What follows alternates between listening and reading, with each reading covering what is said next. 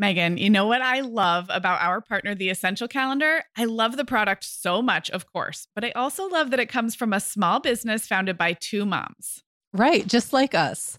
Listeners, if you're drowning in details right now, like summer camps, travel plans, end of school year mayhem, give yourself the gift of The Essential Calendar, a seasonal, at-a-glance, poster-sized calendar for your wall. Get 10% off your order at theessentialcalendar.com/themomhour. That's 10% off at theessentialcalendar.com/themomhour. Hi, I'm Megan. And I'm Sarah. We're two moms with 8 kids between us from preschool to teen. This is the show where we help you feel better about the mom you are and share our own parenting tips and personal stories. We're not experts. We're parents who've been there. We're not perfect. We're real. Welcome to the Mom Hour. Hi, everyone, and welcome to episode 124 of the Mom Hour. I am Megan Francis, here as always with Sarah Powers.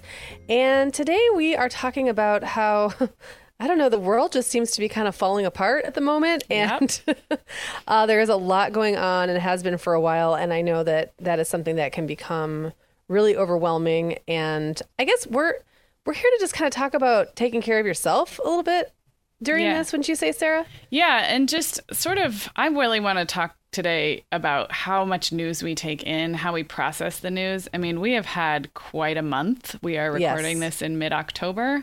We'll touch on some of the things that have happened in the last month in the world and in our country.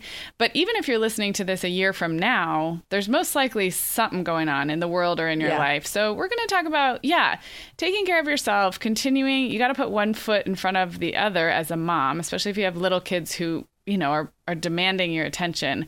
But I think we also need to talk through how much of the news headlines can we consume and how do we consume them? And maybe some small tips or action that we can take to, I don't know, do that in a way that allows us to put one foot in front of the other. It's not easy. Yeah, that's true. And also to feel like you're making a difference and being proactive in a way that actually is helpful. And I know that when things are going really badly, my first inclination is to just sit and scroll and consume and not, you know, and then feel more and more helpless and angry. And it's really, it's counterproductive. It doesn't do anything. It doesn't help me be able to be a more positive influence in the world. And it doesn't really help anybody to do that. So, but I think it's very natural because it's so overwhelming and we don't know where to start. So we can also talk about taking action, like what requires, like what warrants you to take action on it. And if you have discovered, or I guess figured out that thing that does, how do you go about that and not feel like you have to take every single thing on, because none of us can. So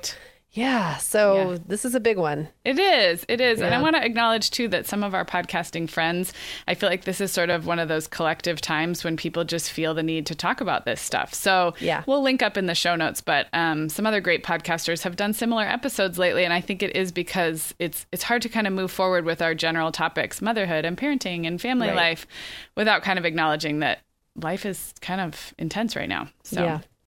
Megan, the end of the school year and kickoff to summer is a busy time of the year for families, but we can all eat stress-free and hit our wellness goals with ready-to-eat meals from our sponsor, Factor.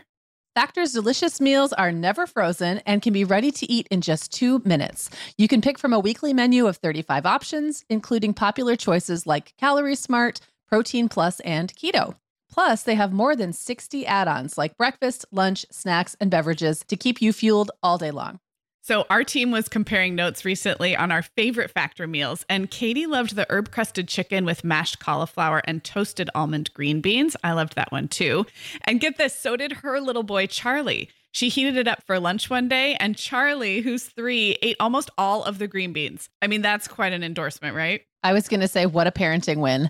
And I get it, Charlie. Those green beans are crazy good. And if you really want to treat yourself, they even have meals with filet mignon, shrimp, truffle butter, broccolini, and asparagus. Listeners, head to factormeals.com/momhour50 and use code momhour50 to get 50% off your first box plus 20% off your next box. That's code momhour50 at factormeals.com/momhour50 to get 50% off your first box plus 20% off your next box while your subscription is active.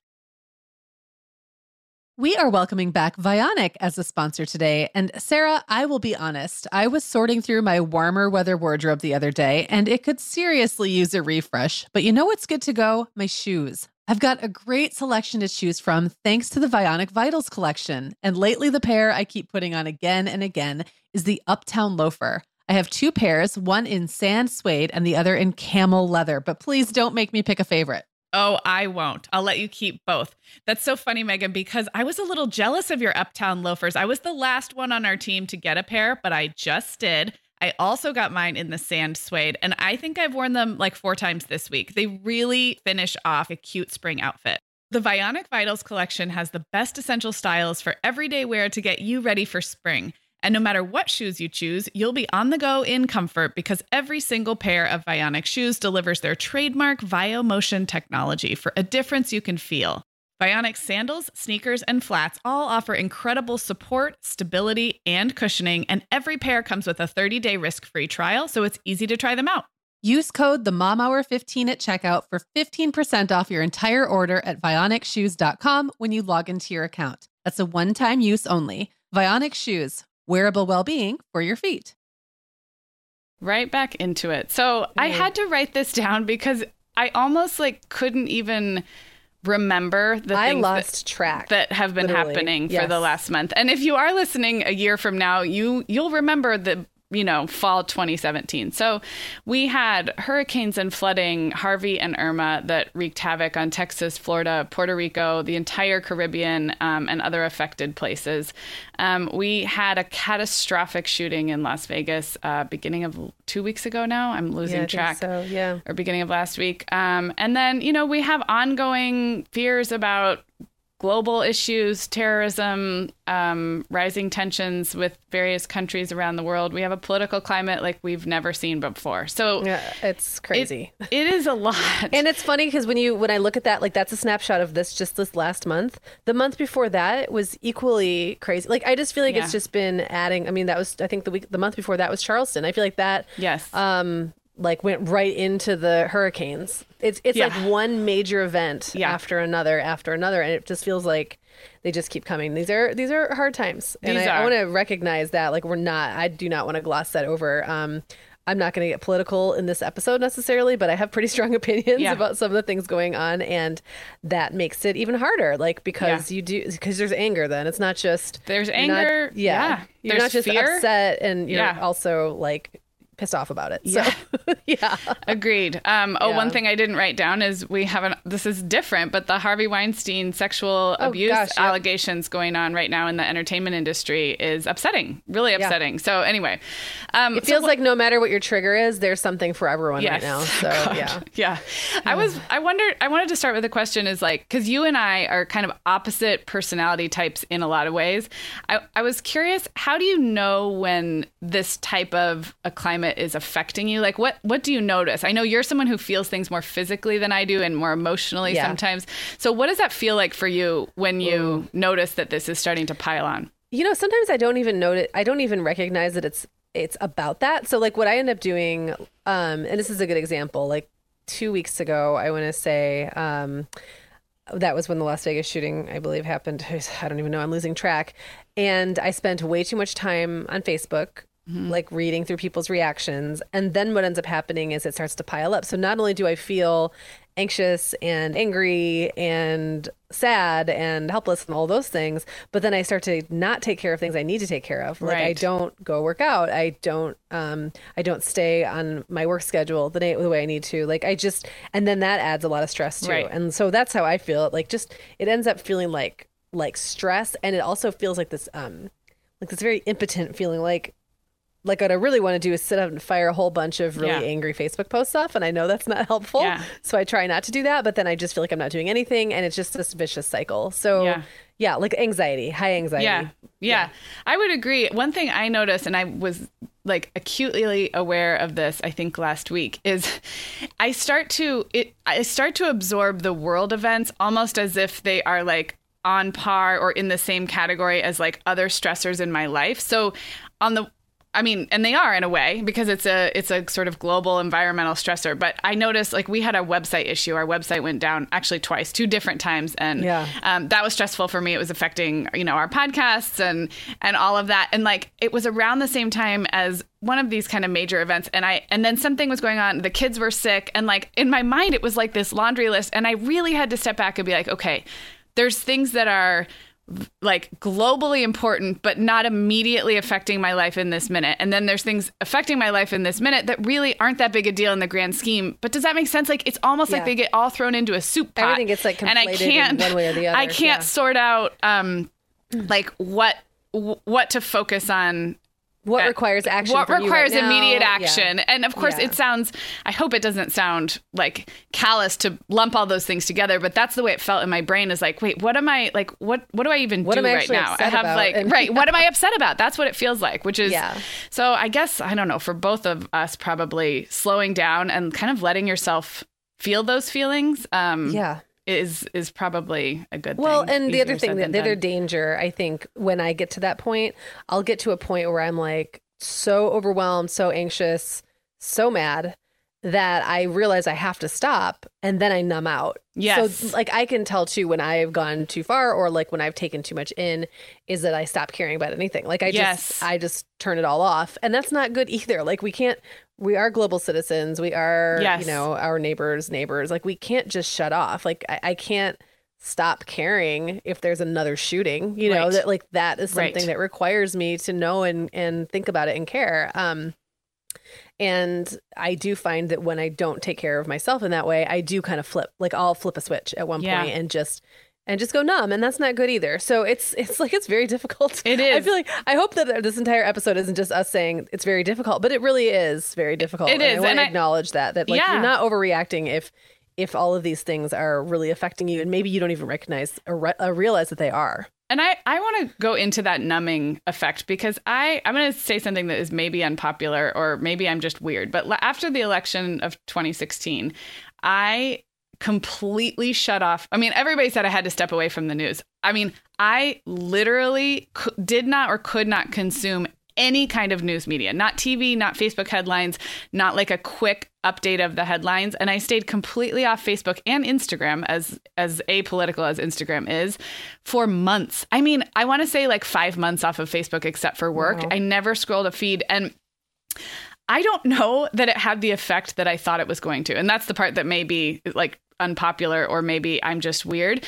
But I think that numbing, I thought that stepping away would somehow like let me clear my head and then I could ease back in with very deliberate choices of the kind of news I want to consume. But the world is so weird right now that there's not like a digestible, there's not like one smart New York Times think piece that will help us sort it all out. It truly is flying at us at a speed that is.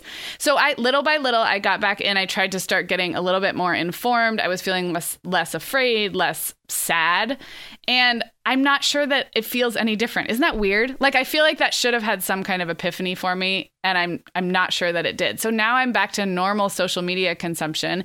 I do think that scrolling too much does add to that numbing feeling, exactly like you say. And I think a lot of our listeners will relate to that. I'm just not sure how to solve that. Do you know what I mean? Because Sarah, the reason the reason that stepping away, if I could make an assumption, didn't really have the effect that you hoped for is because it's not other people's reactions to things that are stressing you out. It's that crazy things are happening every single day. So you can't really, I mean, they are, it's just a fact. And no matter what you do, even if you're not taking in social media, you're finding out about it one way or another and you're seeing it around you. And it's, it's not escapable. Yeah. I agree too that like scrolling too much is bad, but on a day that I do, my typical Facebook or whatever consumption, I don't feel any worse or better than a day that I skip it entirely. It's just, the world is just what it is right now. And that there's kind of like no escaping it. And that just sounds so like, that sounds really bleak. But that's just a fact. And I will also say, we talked about this a little bit, the fact that many of our listeners have young children. And when I had young children, I remember feeling all of this stuff, like even like tenfold. And I remember when Jacob was a baby was when there was that anthrax scare. Remember that? And there wasn't social media. Well, he was born pre 9/11, right?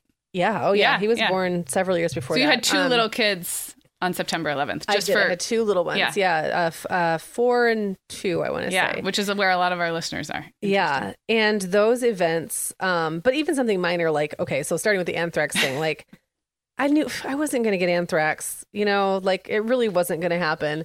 But it's still, I was so much more afraid then of something relatively small because I had a baby to take care of. And then when 9/11 happened, again, there was no social media. I had a forum. I remember there was a forum that I was posting in that day, but mostly I just watched TV. Yeah. And just like everyone else in the world. And I think that having little kids compounded it so much. I remember having these feelings like, what would I do if there was an emergency? How would I get these 2 small children? And putting myself in the shoes of someone with little kids in that environment and thinking about how terrible and stressful and awful it would be to try to protect your little children. That was that made everything that much more compounded. I do feel like now that my kids are older, and I don't know if this is hopeful to people listening or just kind of sad, but I feel like the older they've gotten, the more I'm able to go, okay, I'm responsible for all of their safety, but I'm not responsible solely for keeping one of them alive. They can all run and walk and it's just a different feeling. And even if something isn't directly threatening you, there's that fight or flight response. And if you've got little ones that you're also responsible for, it's it triggers that someplace where you don't even consciously know what you're afraid of. You just, your job is to protect these people. Yeah. And you could end up in a situation where you don't know how you would do that. And I remember when my kids were really little, it was so much even worse than it is now. So now I feel like it's on a bigger, more universal scale. My world has expanded. So instead of being hyper focused on protecting my little group, it's how do I be a good world citizen? So it's a different. It is. It's still a big issue, but it doesn't feel necessarily as just as right now urgent. Yeah, like that immediate threat. I know exactly that feeling that you mean. I wanted to ask you, because I feel like this is something you're better at than me. When you are, let's just stay with scrolling Facebook for a minute, because you do it, I do it, and I'm going to guess some of our listeners do it. I feel like you are better than I am about seeking out some longer form articles and really sort of diving in. I feel like I get a little callous about the quantity of things being shared. And like you said, with the numbing, the effect of that on me is I start to think, well, every news outlet has an agenda. Every person sharing has an agenda. And so I often don't click through and read anything all the way through. And I don't think that's good. I feel like from what I know of you, I feel like you're better at seeking out a few longer form articles, reading them, and then sort of forming your opinion. Do you feel like that's true? Yeah. Well, I don't know that I'm good at it. I think that my immediate, and we can get into this as well, the pressure to form an opinion immediately now is never before. That is something that I think is unique to this era and this time of life, and especially social media has definitely exacerbated it. I resist that. I don't like to form opinions quickly, even if I can look at something and say on the surface, I can see what's happening here. I know what this is. And a good example of that was Charleston. I mean, I'm looking at this, I'm like, okay, these people call themselves white nationalists. I know what that means. Right. It doesn't take, it doesn't take a lot for me to put 2 and 2 together here in my head and figure this out. However, the pressure to then have something to say about it was where I balked. And it was no, I'm not going to do that. I'm going to give myself a couple of days and read articles and figure out what's happening so that when I do speak, what I say has an impact. Because right now there's so many voices and so many opinions and so much out there. And people do tune it out. That's why people retreat to their corners and only go to what they know to be true, or what they think to be true. And then they find the opinions that confirm their biases. And I don't want to be that person. Right. I'd rather, I know that my Facebook friends group is very diverse. It's people that I've worked with on both coasts. It's people I went to high school with. It's people that live in my little, my little conservative neck of the woods. And then people from literally the completely opposite side of the political spectrum. And I see the way people get in their corners and stay there. And I don't want to contribute to that. But at the same time, I need to speak my truth. So I don't know. I guess I'm not sure I'm answering that question, except that it is, I try to read intelligent people that I trust. taking something apart and looking at all sides and then letting myself have a little bit of time before I say, do I agree with what they said?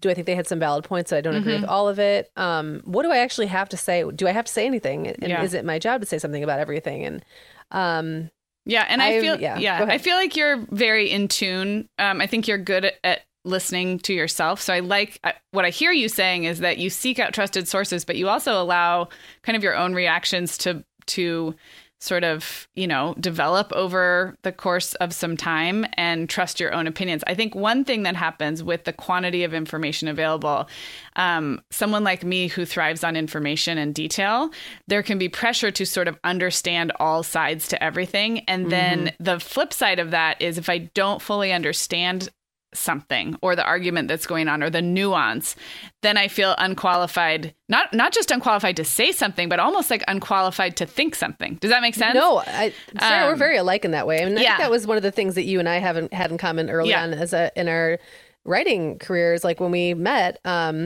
is that we both like obsessively looked for all sides of every issue. And, that's why I think I've gravitated toward things. I'm not a policy junkie. I don't really understand the ins and outs of healthcare reform. I almost feel like some of those things are engineered so no one gets it. So no one truly understands it. But that's like a good example of something like I don't really understand. I don't really understand how politics work on a real thorough basis. Yeah. So I tend to gravitate towards issues that to me should not be political. Like, to me, one that I return to again and again is our racial politics. Because to me, that's not politics. To me, that's just being a good human being and looking at the world and putting yourself in someone else's shoes. And so for me, it's very easy to look at something like that and say, I might not know every single fact, but as a human being, I can look at this story and say, this is wrong. This outcome should not have happened. It doesn't take a huge stretch of imagination for me to see how things are and to know that just because I haven't experienced something doesn't mean other people aren't experiencing it. To me, that all that takes is imagination. It doesn't take in some compassion and empathy. It doesn't really, I don't have to know the ins and outs of every single story. I just need to know what the experience is of people who keep telling me what their experience is.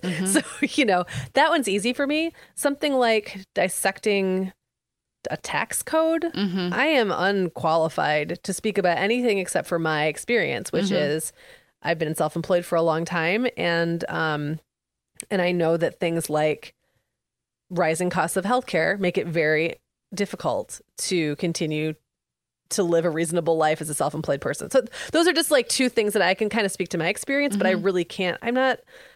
I don't really get the ins and outs of it. And so I don't know if I'm even making much sense, but I think it's okay to feel unqualified about things you're not really that well versed in. And I think what's scary about this time is that people who have really no business acting like experts about things do anyway. And it becomes very confusing because you don't always know how to separate the people who actually know what they're talking about from the people who just sound like they know what they're talking about. And social media has its own like customs and norms. And one thing that makes it very unlike real life is the quickness with which it's possible to reply with a counterpoint of view. So like if we were having a glass of wine with like some of your friends from your small town and some of my friends and a very mixed group of people, even if this stuff did come up, and tough stuff should come up. I think sometimes we avoid it too much in real life. Yeah. And then we like go to the other extreme online. But if stuff came up, there isn't like, you can't instantly post a link to an article with a differing viewpoint or like Google something. Like you have to really be more authentic and say, I'm not really sure of the facts, but here's what I felt when I saw this on TV. Or so one thing, I'm glad we ended up here because we didn't really outline this episode in very much detail, but one thing I wanted to bring up is I do find it a little strange that I don't feel like I have a lot of people in real life that I can say like, oh my gosh, did you see the news? I'm feeling really heartbroken about this. Or have you found any ways to help? I don't really do that in real life. And yet it's all you see online. So I almost feel like I would feel better if if that balance tipped a little bit. And there was, Brian and I talk about stuff and it's not, I don't know if it's avoidance or if people are so tired of seeing every angle played out online that then when they get around real life friends, even close friends, they're just like, I'm tired of that. I don't want to talk talk about that. Let's talk about our kids or something. Do you know what I mean? Yeah, I don't know. Yeah, totally. Yeah. I feel like we didn't outline this on purpose, right? Yeah. Because we just wanted to have a conversation. Yeah. And I think what we're unpacking here is that this is deeper and more complicated than because this is deeper and more complicated than any of us are capable of figuring out. Yeah. Because it's all complicated and compounded by the quickness of the way things move and the, like you said, the way the communication's happening and the expectations on all of us. And I've got very politically outspoken friends, and I like that about them, and not just politically, but just, you know, people who rally behind this cause or another, and some who are just in general outraged by the way things are right now. Right. And I appreciate all of that, but my outrage meter isn't always as finely tuned as theirs, or sometimes it just takes mine a while to pick something up, or sometimes I get outraged about something that other people aren't. And I think what's really frustrating right now is like everyone's expected to know everything at all times, because it's kind of like it's actually very comparable to like newborn parenting. Like we can't all care equally about breastfeeding and diapering and car seat brands. But you don't want to be the one who says I don't know or I don't care. Like nobody wants to be the one that says I'm unsure. I'm unsure, or I haven't even thought about it, or honestly I'm already thinking about these other things so much I don't have room to think about all these things. Right. And then when it comes to I did an episode with Aaron Lochner Yes, a while I ago. remember. Gosh, it's been 6 probably months, maybe? 6 months. Yeah. And I remember talking to her about like, how do you stay compassionate and acknowledge that you literally cannot care about everybody in the world on a personal level. And that sounds terrible. Like that sounds really, really crass. And I don't mean for it to. I think I know what you mean. What I mean is the human brain is literally only capable of managing. I think the number that I've heard thrown out is like 150 relationships. After 150, that's it. You really can't, there's no room in your brain to actually care personally about more than that. And that almost feels like a lot to me. Right. Says the person with like 2,000 Facebook friends, but only, maybe 100 of which I actually interact with. So that's interesting too. Yeah. Our worlds have grown so much that when you hear about something happening to someone that you either kind of think or maybe like are just one person removed from, it feels like it should be personal even when it's not. And it's hard to kind of figure out how much to care about individuals who are almost in your sphere but not quite, and then compare that against like sort of like the greater humanity. Yeah. I don't know. I feel like I'm just like not helping at all. No, and in that, like as I'm listening to you, in that there's also like the little old thing like taking care of yourself, which we haven't even like in the last 15 minutes have like not even mentioned that. So I want to give a shout out to Asha and Christine of the Edit Your Life show. I listened to their episode from this past week, which is on very similar stuff. And Asha talked about, and she credited others for, having this idea as well, but we tend to get this idea that it's not okay to have joy or laugh or be excited about something in the future when the world is in these super, super bleak times. And again, I think it's another thing that social media makes weird, right? Like if everyone is just heartbroken over the events of the day, are you allowed to post something funny? Like, these are things that for better or for worse, we think about. And I love... And no one agrees on that. And that makes it even more difficult because then you're still going to hear the opinions of everyone, whether they agree with you or not. Right. And it's all going to seem equally important. Right. And it's so we're so afraid of seeming as though we're disrespecting the mourning or the heartbreak that's happening, when in fact, and this was what Asha's point was in their episode, the joy and sorrow not only can happen within the same person at the same time, they probably should. Like it's not physically healthy to be all sad all the time, even when the world is like it is right now. Right. And I think small children are actually a pretty good reminder of that, because if you're like me and your kids are young enough, you're not probably telling them or sharing them with them everything that's happening in the world anyway. So you've got to kind of hide it, number one, kind of put on a happy face, number two, and number three, they still have to have bedtime stories and lunches packed. And so they do kind of force you, which I think is a burden. It can be a burden on moms to have to do that. And I think that's why we need support and we need time when we can talk about this stuff. But the upside maybe is that kids still are funny and they say funny things. And so laughter and joy and self-care and taking a break from worry is also and just okay. having to put one foot in front of the other and do stuff. Like you still have to go about your life. Like you can't shut it down just because this isn't going away. I don't really see us like suddenly everything turning around in the next couple of months. I mean, so in the meantime, there are dishes to be done and children to be raised, and there's also fun to be had, honestly. Yeah. Like I don't and that's where I think we get really afraid of like doing or saying the wrong thing, you know? Like, but you know, it's going to be Halloween soon, and we're going to celebrate, and it's going to be the holidays, and we're going to, you know, do fun things with our families. And I think it's possible to have that be okay and not have that mean that we're somehow turning a blind eye. Does that make sense? Right. So it's like, I think we've become so conscientious that we all of a sudden have the ability to analyze whether, like, what amount of fun and funny is okay for me to have today before it crosses over into, you know, not caring about what I'm supposed to care about, which is like, it's a weird place to be. We're in a weird place. It makes me think of the times in my life when things really badly have happened, like when both my parents died at different times, and just bad things. And in the midst of that, you do find reasons like there's something really great about a funeral, even though it's terrible, but you're together with your family and friends, and people laugh, and it feels good to see those people again. And it's like when the crisis is personal, you allow yourself those little moments of joy and happiness because you know that you have to, and there's no way to get through it without it. And you're giving yourself a break from your personal. Oh, that's so interesting. But when it's everybody else, when it's not personal, then you don't feel like you can do that. And I think that you have to remember, like, what would someone do in this situation? I mean, what would, I think Karen Walrond is a great example of someone, she has on our network has the Make Light podcast.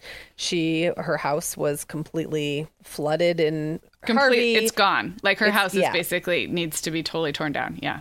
Like gutted. And she posted very funny things during that time. And, that was levity was her way of, I'm sure part of her way of getting through it. And also, I don't know, just like being herself. And I think that, when you look to people like that, and there's a million other of them, I'm sure, who find that levity in the face of really hard times. And it's okay for us to do the same. I wouldn't do it at anyone's expense. Sure. Or like if someone was personally going through a crisis, I'm not going to like start, posting jokes on their wall. Right. But I think it's still okay for us to live our lives and find joy and laugh and have a good time. And it's life. I mean, life is tricky and full of bad and good stuff. Yeah. And I think probably it sustains us in the long haul to allow for that duality rather than like, wallow in one or escape to the other. Does that make sense? Like, I think, I don't know that, but it feels like it's probably better practice to get good at experiencing joy and sorrow together than feeling like it's got to be one or the other. So. Right. Because that's not natural, and that's not how life works. Exactly. We are welcoming back Ritual as a sponsor today. Megan, we both try to make healthy choices, but sometimes it's tricky to sort through fact and fiction when it comes to supplements and vitamins to figure out just what they're doing for us. That's why I'm glad Ritual keeps studying their products and sharing the results, especially as it relates to women, since women are the focus of all Ritual's products, including the Essential for Women 18 Plus multivitamin. And the results are super reassuring. Just as an example, Ritual conducted a university-led clinical trial for their Essential for Women 18 Plus multivitamin, and it was shown to increase vitamin D levels by 43% and omega-3 DHA levels by 41% in just 12 weeks. Ritual's Essential for Women 18 Plus multivitamin is made with high-quality and traceable key nutrients in clean, bioavailable forms with 9 key nutrients in 2 capsules per day. Plus, they are leading the industry when it comes to sustainability. They use lower carbon packaging and prioritize sustainably sourced ingredients. That kind of thoughtfulness really matters to me. No more shady business. Ritual's Essential for Women 18 Plus is a multivitamin you can actually trust. Get 25% off your first month at ritual.com/themomhour. Start Ritual or add the Essential for Women 18 Plus to your subscription today. That's ritual.com/themomhour for 25% off. Sarah, we're welcoming our sponsor, Element. That's spelled LMNT, a zero-sugar electrolyte drink that leans on current science about what our bodies really need in order to deliver the most effective hydration possible.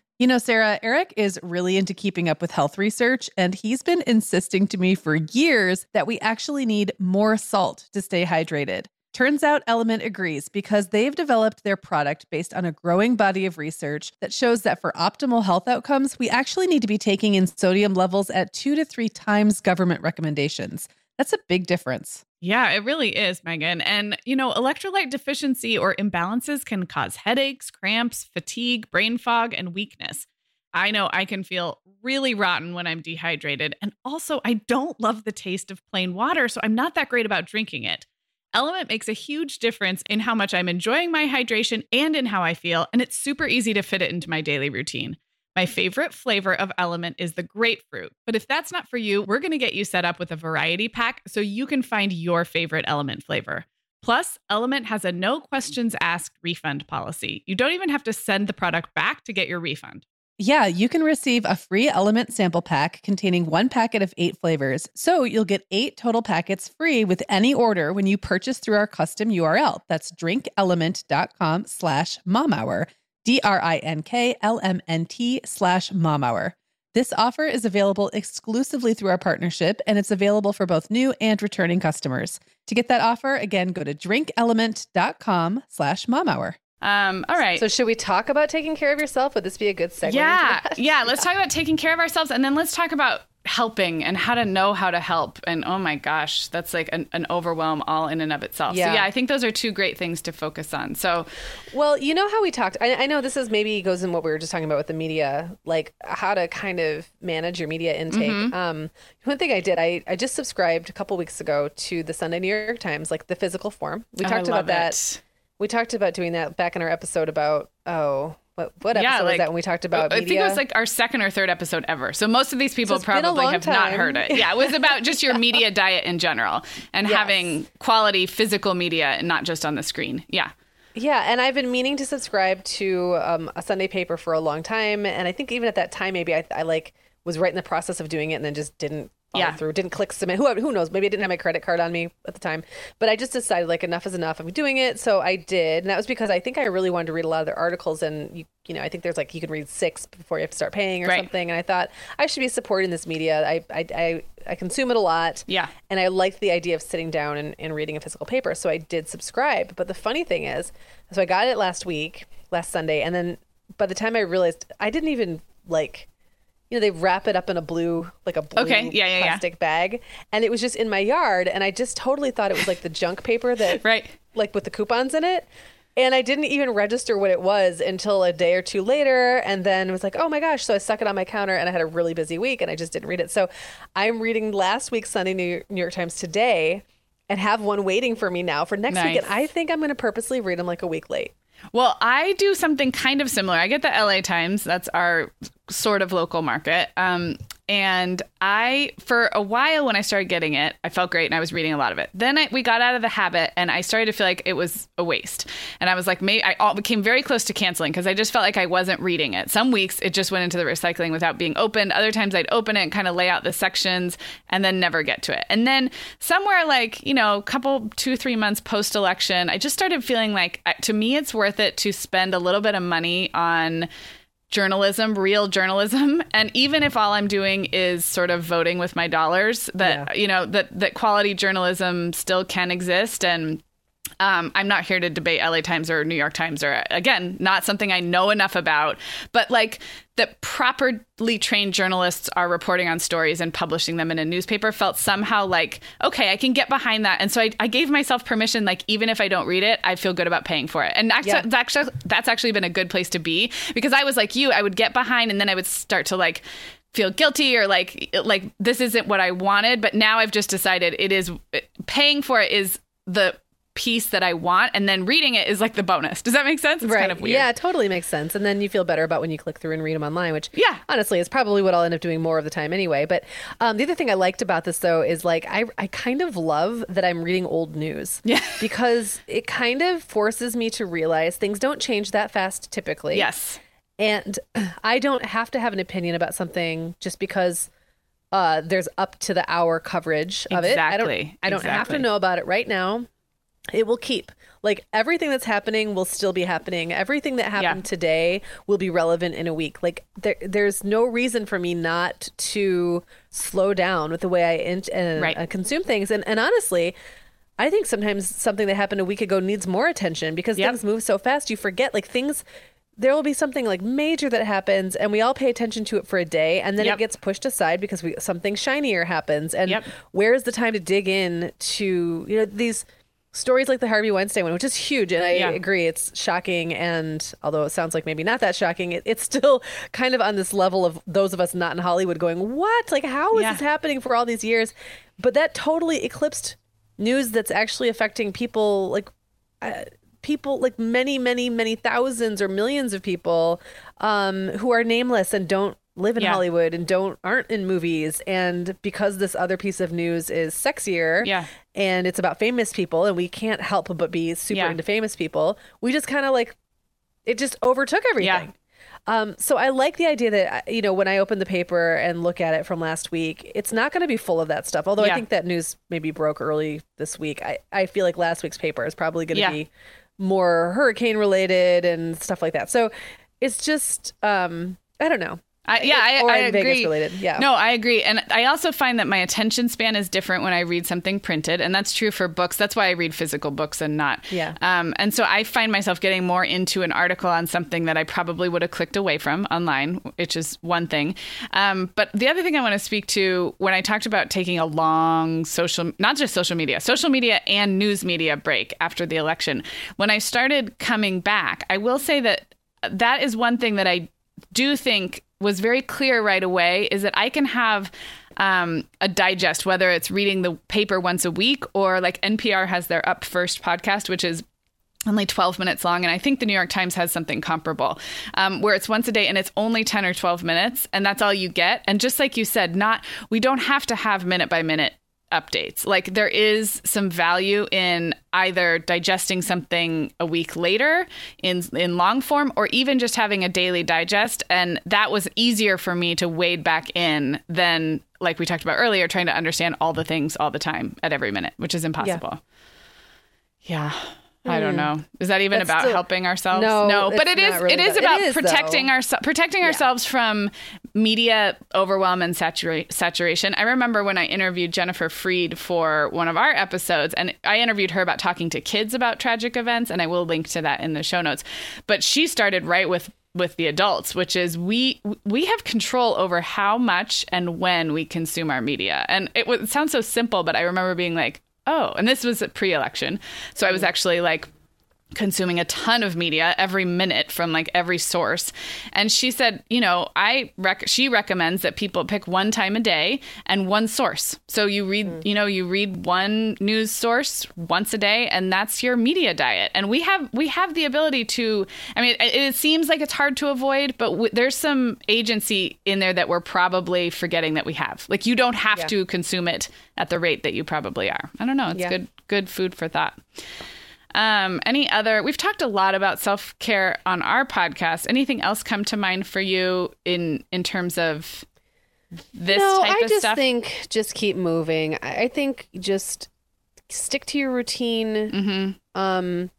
What makes you feel healthy and good. Mm-hmm. And if that's like exercise and eating well and taking time for yourself and, reading to your kids and all of those things, like those things need to continue happening, however you can make them happen, and not just to fall into this news cycle or these feelings of being overwhelmed or helpless to the point that we're not putting one foot in front of the other. Right. We've said that now several times. Right. But I just think, and certain things are going to also affect certain people in very personal ways and others won't. Like there's people who are going to be listeners of ours who are going to be very deeply affected by the Weinstein case, and others who will look more at it like, wow, this is terrible. I can't believe this was happening, but not have that same personal connection. Right.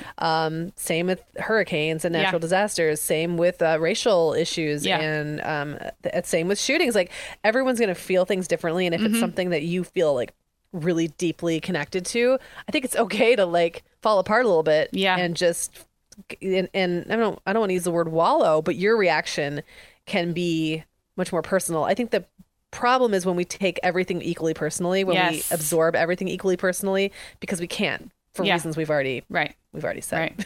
Right. No, I totally agree. The only other thing I would add on the self-care is I think finding people in real life to talk to, whether it's your spouse or a friend, and just be able to say the things that are going on, like this was a tough day. And again, like I said in the first segment, I feel like a lot of people do that online and we read a lot of it. And then sometimes we forget to say those things or have those conversations in real life. And those are the ones that I think are probably more nurturing self-care wise than the way it sometimes plays out online. Just a thought.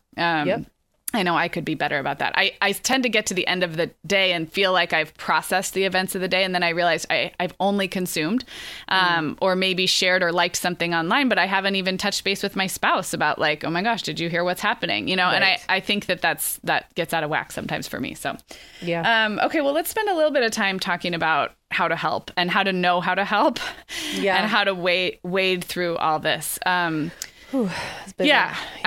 I think I'm going to point back again to the Edit Your Life show because I just listened to this. Asha and Christine talk about it. And Asha's become really involved in community organizing and had some suggestions. And I'll just point listeners to that episode and to their show notes. But one thing that I have just gotten more free with is just donating small amounts of money at a time. Again, I used to fall into that trap of feeling like, well, now I've got to research all of the charity options. I've got to find out, which one, like I donated to the Red Cross after the very beginning of Hurricane Harvey. And then there were all these links saying why you shouldn't donate to the Red Cross. And I was like, well, I didn't know. Like, so I think I've just sort of let go of the need to have the perfect charitable donation and instead giving smaller dollar amounts to the ones that speak to me in that moment and not thinking, well, now I'm going to look at this with my budget and the end of the year and the giving strategy. And all those are good things. But my fear was that I wasn't going to do it at all. And so a couple of things. I did American Red Cross right at the very beginning of the hurricanes. I then did something that Brene Brown posted on her social media, which was underwear, actually, because shelters you're not going to give out used underwear. So new packaged underwear was actually one of the highest needs they had in Houston with the flooding victims. Okay. And there were ways to just literally send clean men's, women's, children's. And so I did that.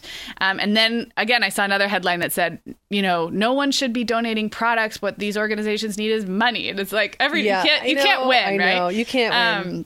And then I donated to, I'll have to look up which one, but some Puerto Rico relief efforts. And none was a very big donation. And to me, that has felt easier than like trying to figure out the right one. So I agree. And I've even like now let myself get to the point where if I'm at Walgreens or like Wendy's, and they're like, hey, do you want to donate $1 or whatever to this? I'll just say who's the recipient of the money. And if they just say some organization I've heard of, which if it's a big chain, it's always going to be something you've heard of, I'll usually just be like, yeah, okay. I mean, and if I don't feel like in the moment that I want to, I just say no thanks. Like I'm really trying to remove all the feelings of guilt or I don't know, should around that. Like I should, obligation. Thank you. Like I'm obligated now to research. I'm obligated to sit here and think about how much I can spare at this moment while I'm buying a junior cheeseburger. I mean, I just, if it feels right to do it, I do it. And I've also heard both things, like give cash, but don't give cash to your Red Cross because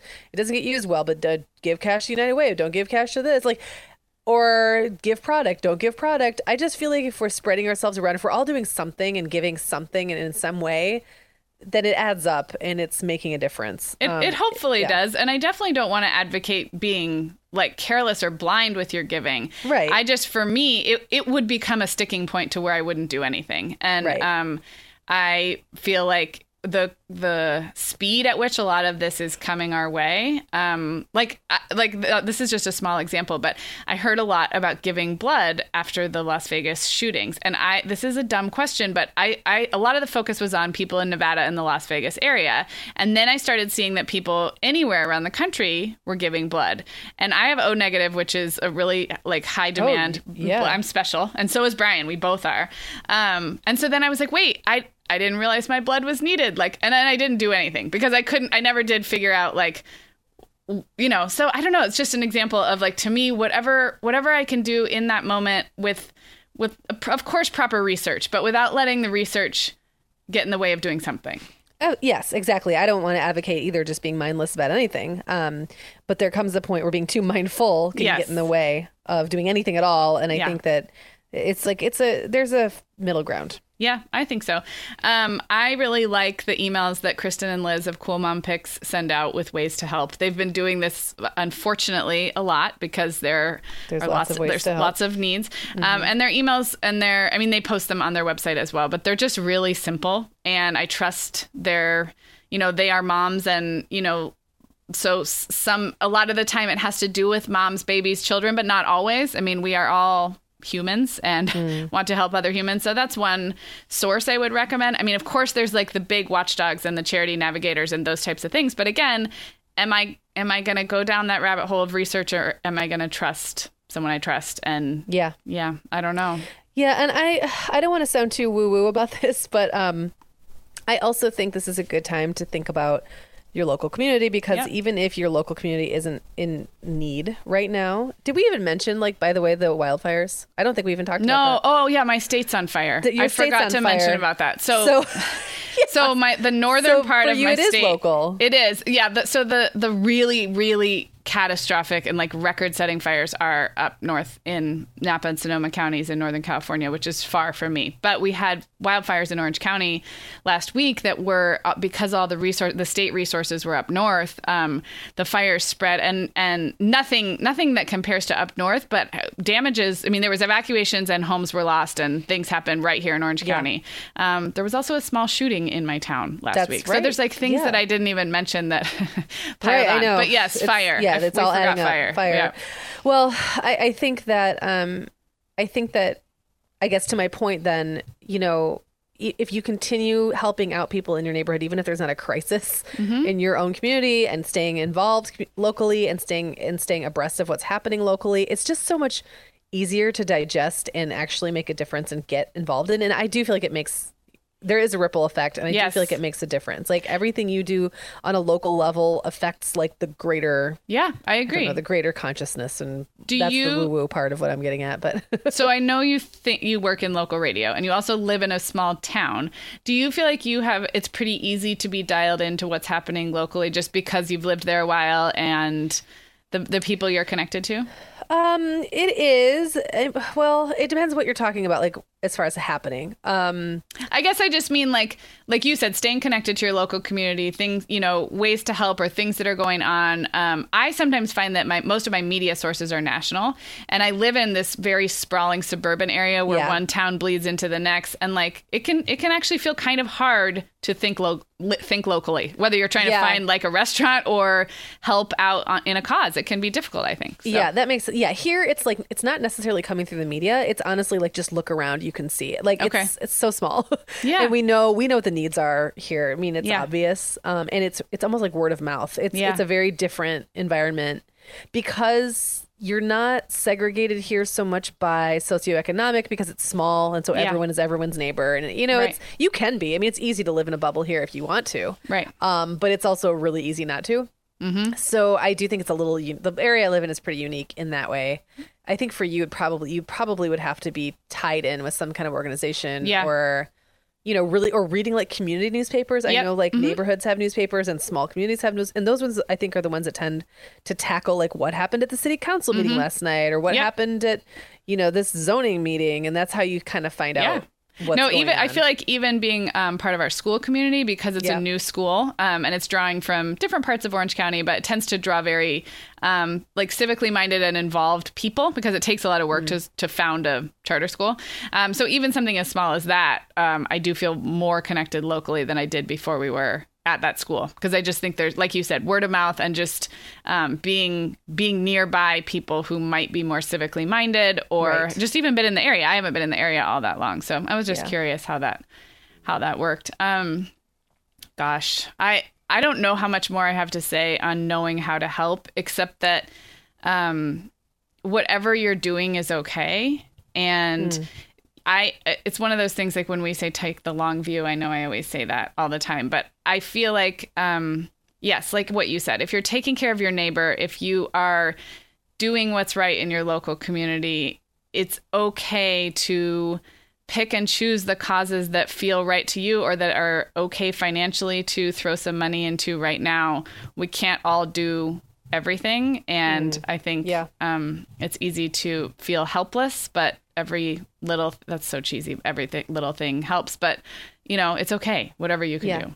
And I think that one thing that's really helped me, because when we think about helping, we also think about speaking out. And I know that that's something that right now is becoming, I feel, very important. Like I look around and say, there's things happening right now that aren't not okay. And at what point do I speak out? And I think to kind of circle back to what we said early in the conversation, for me, the way I have chosen to do that is to pick things that I feel that I can speak, not only in a knowledgeable way about, or at least where my opinion feels like something I can stand strongly behind, but also where in a way where I feel like my words will have impact considering my audience, which is really diverse and really, some people it's preaching to the choir. Some people are going to be receptive to what I'm saying, but not really believe it. And some people are going to be very closed off to what I'm saying. So how do I structure something I say in a way that it's not just me showing the world I have an opinion? Because we can all do that. Like, look at me, I can retweet and repost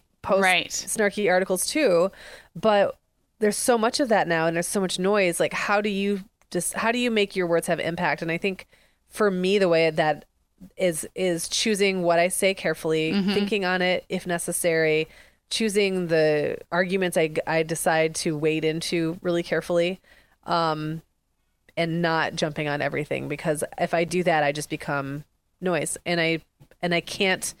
Then I just become like an outrage machine. Right. And I don't want to be that because I don't think it's helpful. I think you're really good at that from my perspective. I see you doing that and I really admire it.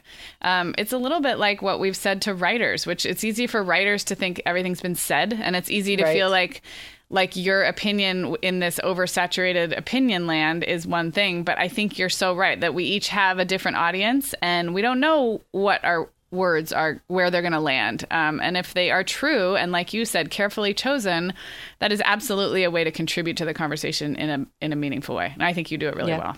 Well, thank you. Yeah. It's not always easy. And I'm sure I screw it up sometimes, but but you're saying something. So yeah. Okay, well, let's invite our listeners to continue this conversation because it is not an easy one, and we by no means can put a bow on it, like we sometimes say. Yeah. So we'd love to get your comments on the show notes at themomhour.com. This is episode 124. Would love to hear your thoughts, ways that you are contributing, ways that you feel overwhelmed, ways that you are taking care of yourself in the face of everything that's going on. If you are affected significantly in the ways we talked about, I mean, we're all affected, but if your homeland is on fire or underwater, or you have been otherwise traumatized by all this, we are just thinking of you and our hearts are with you. And I know that, our listeners are such a great community that, people are sending that love to each other even without knowing each other. So all right. Anything else from your end, Megan? No, I think that's a big topic that, honestly, I could probably talk all day and be less and less helpful the more I talked. Yeah. All right, everybody. Well, we will be back with you next week. And again, everything we talked about and more is at themomhour.com, episode 124. The Mom Hour is supported by partners like Erica. Erica is the social media health app for teens that gives them the tools to unplug when they need to for improved health, study focus, sleep, and daily balance. Erica was built by a dad of 3 boys who saw that teens themselves were really becoming self-aware to the risks of social media, and he wanted to help them self-regulate. Erica works to hide distracting apps from your phone at the touch of a button, keeping them out of sight and out of mind without deleting your data. Tell your teens about Erica and save 20% on the Erica family plan with promo code TheMomHour. Go to erica.app and search for plans. That's Erica with a K, ERIKA.app, and use code TheMomHour to save 20%. The Mom Hour is brought to you by partners like Chatbooks. Chatbooks makes it beyond easy to create beautiful photo books by importing your digital photos from anywhere. Instagram, Facebook, Google Photos, or directly from your phone. The books come in a variety of sizes with beautiful cover options and binding styles to choose from, and they start at just $15. Plus, we have a great deal just for our listeners. Use code TheMomHour20 to save 20% off your purchase. Just download the Chatbooks app and use code TheMomHour20 to save 20%.